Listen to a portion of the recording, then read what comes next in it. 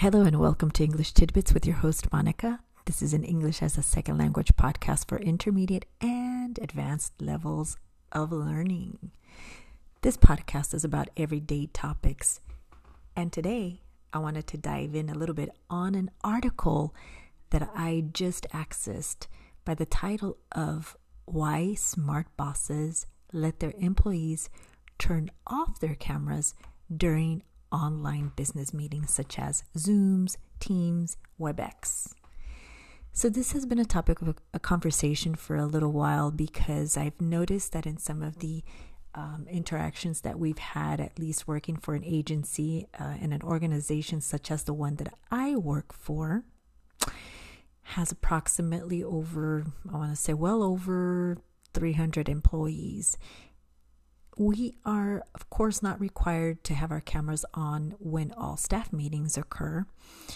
However, when there are meetings that are more than 10 people, for example, the expectation is for you to have your camera on. So when you have your camera on, doesn't necessarily mean that you are participating. You may be somewhat engaging, but you're not really participating. You're not really expected to verbally state anything, right? So why have the camera on?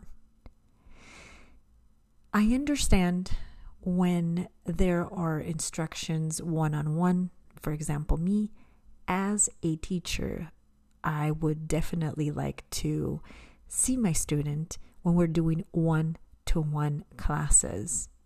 So yes, I would like to be speaking to someone, having eye contact, reading their body language. If they understand something, they can ask right away and just have this two-way conversation as we generally would have. But when you have a meeting of more than 10 people, yes, people are, it would be nice to have this interaction and engagement. However, not all the time are you going to have people, quote unquote, on, right? Listening to the presenter or, providing feedback for whatever reason. So this article made sense with regard to that. I think that there are smart bosses out there that really don't require their employees to be on camera. I think that we're still navigating some uncharted waters when it comes to virtual online presentations and engagement and even learning. And then I see another article, which I thought was very interesting. And this one talks about, can bosses or companies have you turn on your cameras? So in other words, is this a must? And is this something that, can you make, for example, as a boss, make an employee who's working remotely turn on their camera? And I thought this was interesting because I think, once again, this is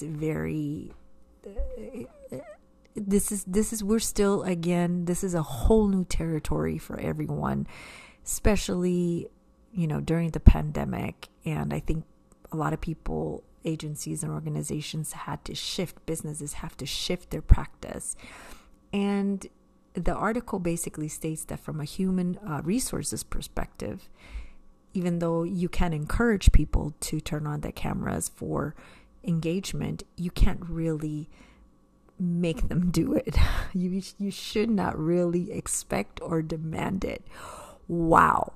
So, and I have to agree with this. And this is a human resources opinion, right? This is a human resources take on the situation because, again, we're still navigated uncharted waters when it comes to this.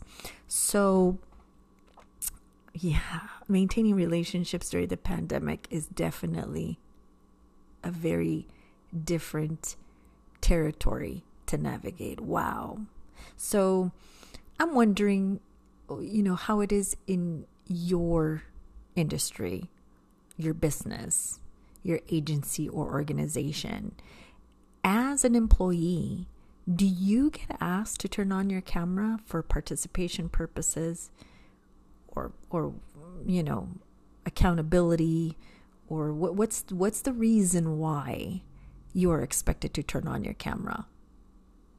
That's number one question. Number two question, if you're on the other side of that and you're actually a business owner or a director, human resources director, or a boss or a program manager, do you expect your employees to also turn on their cameras? And if so, why? And when do you do this? Do you do this only when there's a certain amount of group numbers?